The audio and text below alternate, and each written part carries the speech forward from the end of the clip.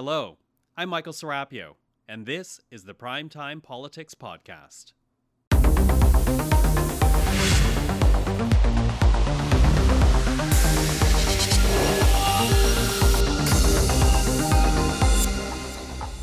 Tonight on Primetime Politics, a violent and costly crime. The rise over the last years has been alarming. Organized crime is becoming more brazen. The Trudeau government gathers a national summit to tackle auto theft, but was the gathering just political theater? Or did the summit produce real strategies to stop a crime that has terrorized and affected families across the country? Coming up, we will speak with the Public Safety Minister Dominic LeBlanc. And Alberta's transgender policy proposals continue to spark debate and controversy, and forcing the Conservative leader to answer questions about what he does and does not support. Is the issue putting Pierre Poilievre in a bad spot? Our political panel is here. This is Primetime Politics. Hello everyone, I'm Michael Serapio. Not that long ago, auto theft was considered a property violation, but in recent years, the incidents of theft have exploded, and stealing vehicles is now a major source of revenue for organized crime, costing Canadians $1 billion each year. That's the backdrop to a national summit that took place in Ottawa today, the Trudeau government gathering together leaders from provinces, territories, and municipalities to meet alongside police and industry players to explore what can be done. Canadians need serious action. A catchy slogan won't stop auto theft. A 2-minute YouTube video won't disrupt organized crime. Cracking down on auto theft means bringing law enforcement, border services, port authorities, car makers, and insurance companies together. Now, first things first, we need to stop these criminals who are part of gangs and organized crime. As you know, Ontario is one of the hotspots for auto theft, so last week we announced $121 million to support law enforcement in the province. We're also looking at further strengthening penalties for anyone who participates in auto theft. So at the end of the day, what was accomplished? Joining us now is the Minister for Public Safety, Dominic LeBlanc. Minister, thank you for being with us. Good evening, Michael. So the Prime Minister, he helped kick off the summit this morning. He highlighted the money you announced yesterday for CBSA, the money last week for Ontario to fight organized crime. And he also hinted at some legislative changes to create tougher penalties for auto theft. I'm wondering if you could actually expand on that. Just what exactly is your government looking at? So a whole series of measures. You identified a couple of immediate injections of new funding that will help local police, the RCMP in the case of border services, the announcement yesterday. I'm going to have some news, I hope, in the next week or two for the RCMP and their partners in the context of international investigations around organized crime in this area with Interpol. So we're prepared to invest the money necessary to really deal with what is an increasingly violent and alarming connection to organized crime. In terms of legislative measures, you're right. The Prime Minister and my colleague, Arif Virani, said that we're open to looking at criminal code amendments. There are already mandatory minimum sentences around somebody convicted of multiple auto thefts. There are severe penalties around those that would commit a theft of a car in connection with an organized criminal group. Which is increasingly the case, and carjacking and sort of violent incidents, including personal confrontations in some cases with armed criminals, is increasingly becoming a circumstance that the police told us today they're seeing. So that is a new and alarming circumstance that would obviously require some of the most severe criminal sanctions. But we're also looking at whether we can change standards around automobile manufacturing. Can the automobile manufacturers do more in terms of technology that might assist in immobilizing vehicles or helping in the case of a stolen vehicle? And of course, we announced that we're going to use regulations to ban those sort of devices that allow people to copy the electronic keys. That's often used, again, by criminals in stealing vehicles. So a lot to be watching for as we go down the road. But, you know, when you talk about some legislative changes, of course, we did hear from the Conservative leader this week, Pierre Poilievre, outlining his ideas about what can be done to crack down on auto theft. They include increasing the mandatory prison time for repeat offenders of the crime, removing the possibility of house arrest if a suspect is indicted of the crime, creating a specific aggregating factor if a vehicle is stolen for the benefit of organized crime. Do you see any of that helping form or informing what you are going to come up with as a government? Well, look, Mr. Poilievre and the Harper government, of which he was a member, advocated a whole series of mandatory minimum penalties, in many cases that were struck down by courts of appeal and by the Supreme Court. We do recognize, and my colleague said this, that we already have a mandatory minimum penalty. We're open to using the criminal code and other legislative measures in a way that will crack down on, as you noted, Michael, repeat offenders, those that are connected to organized and in some cases transnational organized criminal groups. The police told us today a great deal of the revenue from these stolen vehicles, and it's considerable. It's over $1 billion in terms of estimated revenue and cost from stolen vehicles, finds their way into the hands of organized criminal groups that perpetuate gun smuggling, human trafficking, very violent criminal offenses. So obviously those offenses and those criminals associated with those groups need to face severe penalties. But the Conservatives have always thought that there's sort of a magic solution, a panacea by changing the criminal code. They cut 1,000 border services officers when they were in government. They had plans to cut 400 more. We restored all of those positions, added 800, and are prepared to add more. So we don't think that there's one simplistic solution. The Government of Canada doesn't patrol the streets in Toronto or Montreal where these cars are being stolen. They're not stolen at the Port of Montreal. And you can't solve the problem solely by choking off the export point where a lot of these cars are exported. We also heard from the RCMP, 40% of the stolen cars are resold in Canada. So that's a challenge for local and provincial police. If these cars are being stolen and resold, revinned, and sold domestically in Canada, that's properly the jurisdiction of local police, and the RCMP need to partner with them to do everything we can to support their work. Okay, so you support their work, as you say, but I do wonder, though, because for anyone who's had their vehicle stolen or been the victim of a violent crime associated with vehicle theft, they want action now. Here you are, as a government, gathering all these players in the nation's capital. So after taking the bother of inviting everyone to Ottawa, how quickly will we actually see changes? Well, people have already seen changes. They've already seen increased investments in border services and the RCMP. They've seen increased investments in local and provincial police to deal with this.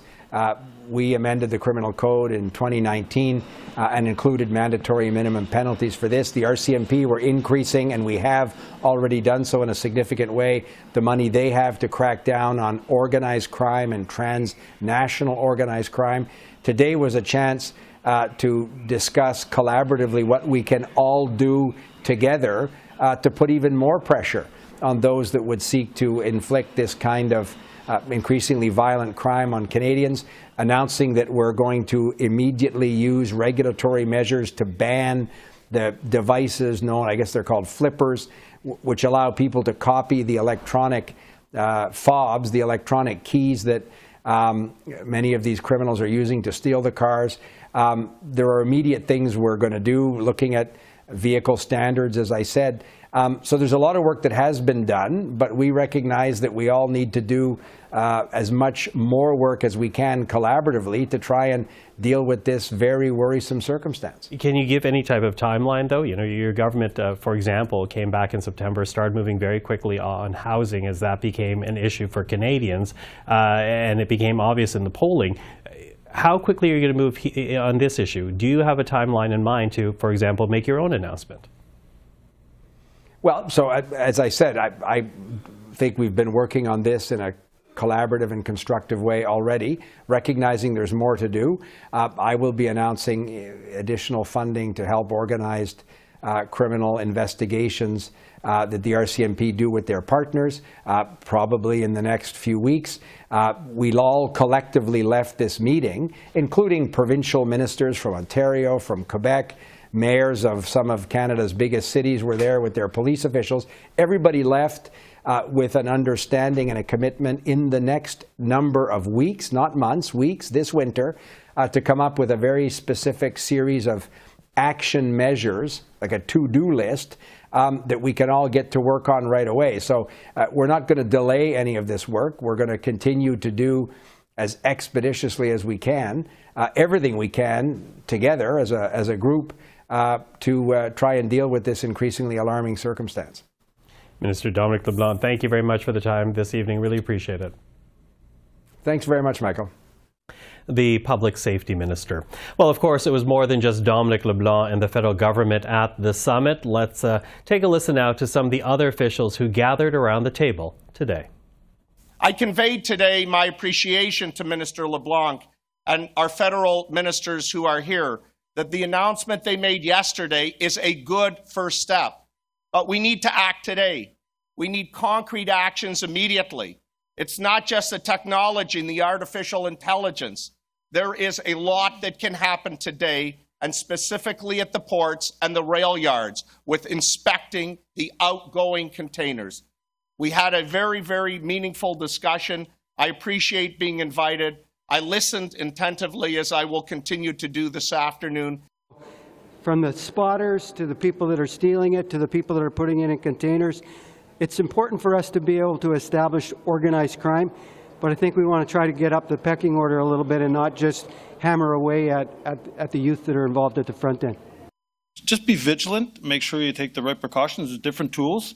You've heard today with the insurance company that said there's tracker device that you can buy and insert and install in your vehicle. So I think you should seriously be considering that. But it's being vigilant. Well, here's what happened in politics today. The Conservatives are responding to today's National Summit on Combating Auto Theft, prompting this back and forth in question period. Under Conservatives, car theft's down by 50%. Under Liberals, car theft's up by 34%. And now he's being told at his fancy summit that his policies are the problem. Celeste Power of the Insurance Bureau said car thefts are up because, quote, profits are high and penalties are light. So when will the Prime Minister abandon their soft-on-crime approach so car thefts can come down? Today we had the Auto Summit where we brought in leaders across the country, including police. Mr. Speaker, we are working on tangible solutions, not just slogans from the Conservatives. The federal government and the Council of the Haida Nations say they have reached a key milestone, having jointly developed Bill S-16, which was tabled earlier today. Crown Indigenous Relations Minister Garry Sangari says the legislation recognizes the Haida Nation's inherent right to governance and self-determination. This is long overdue and represents a step towards a better future and a strong, lasting nation-to-nation relationship. This is another step in our journey towards the implementation of the United Nations Declaration on the Rights of Indigenous Peoples and our path towards reconciliation. Pierre Poilievre is promising First Nations greater control of their resources and money if and when he becomes Prime Minister. The party announced its support for a First Nations resource charge, which was developed by the First Nations Tax Commission and then adopted by the Conservative Party. This is a historic change in how First Nations governments fund their operations by allowing them to collect directly the revenues from resource projects that happen on their lands and having the federal government cede tax room for them to do it. The Canadian Home Builders Association has released a strategy to build 5.8 million homes in the next decade. It comes as Canada faces a massive housing shortage and affordability crisis. Among other changes, the association wants to see 30-year amortization periods for first-time buyers on newly constructed homes. This will enable well-qualified buyers who are currently locked out of the market to become homeowners and do so without creating undue demand in a supply-constrained market, since only new homes would be eligible for the longer amortization periods, thereby creating and incenting more housing supply. And finally, the U.S. Supreme Court heard former President Donald Trump's appeal of a Colorado ruling. That ruling says Trump was ineligible to be on the state's Republican primary ballot because he violated the U.S. Constitution's 14th Amendment by participating in an insurrection. This during the January 6th Capitol attack. But Donald Trump disagrees. It's unfortunate that we have to go through a thing like that. I consider it to be more election interference by the Democrats. That's what they're doing. Well, it is Thursday, which means it is time once again to take a look at the stories that have dominated the political headlines this week. Susan Smith is principal with the Blue Sky Strategy Group, Anne McGrath, principal secretary to the NDP leader Jagmeet Singh, and joining us this week, Garry Keller, once again vice president at Strategy Corps, former chief parliamentary advisor to Prime Minister Stephen Harper. Hello to the three of you. Hello. Hello.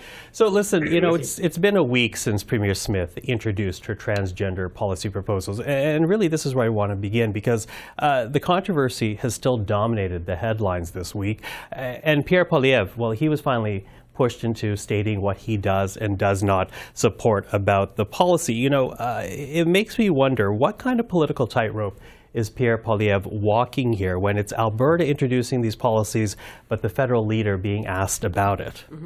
He's walking a very difficult tightrope, but he's chosen to walk that tightrope. I think Doug Ford made a very quick comment, and no one's going back to Doug Ford on this. I think it's a tightrope of Poilievre's choosing, ultimately. He dodged it at the beginning, but then he's weighed in, saying that he doesn't support puberty blockers for kids under the age of 18. He's courting a certain section of the party and the population as well, people perhaps that haven't voted for him in the past but may hold more socially conservative views. And so that's a dance he's doing, and he's trying to reach out to them. Where the tightrope is he's trying to also grow the party, and there's an opportunity to pick up former progressive conservatives who's felt homeless for a long time.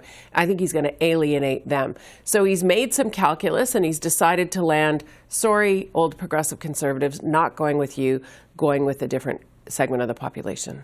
Garry, what's your read of it?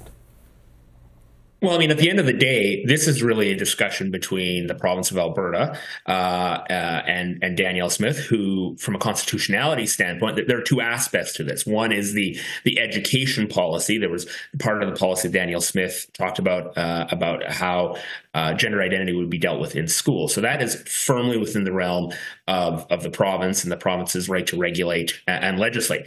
The other aspect on the healthcare delivery and gender identity and gender transition, that gets a little bit more complicated because there are ultimately federal dollars involved here. Whether or not the federal government is going to actually step in and do something, that remains to be seen. They've threatened to send a sternly worded letter about this, but we haven't seen much more detail on that front. So really, you know, when you have two governments who have different positions, that discussion is ultimately between them. Of course, people want to hear what Mr. Poilievre would say about this because he has been up in the polls and increasingly is facing attention.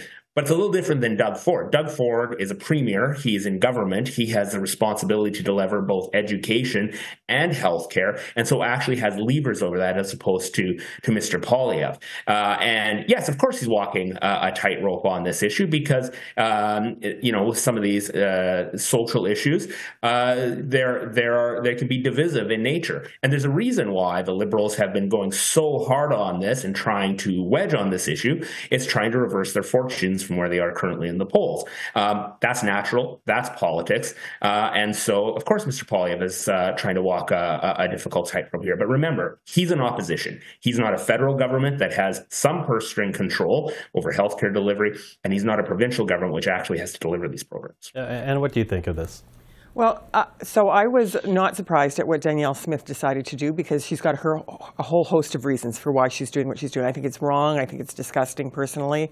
I think it's, you know, picking on the most vulnerable to kind of prop herself up.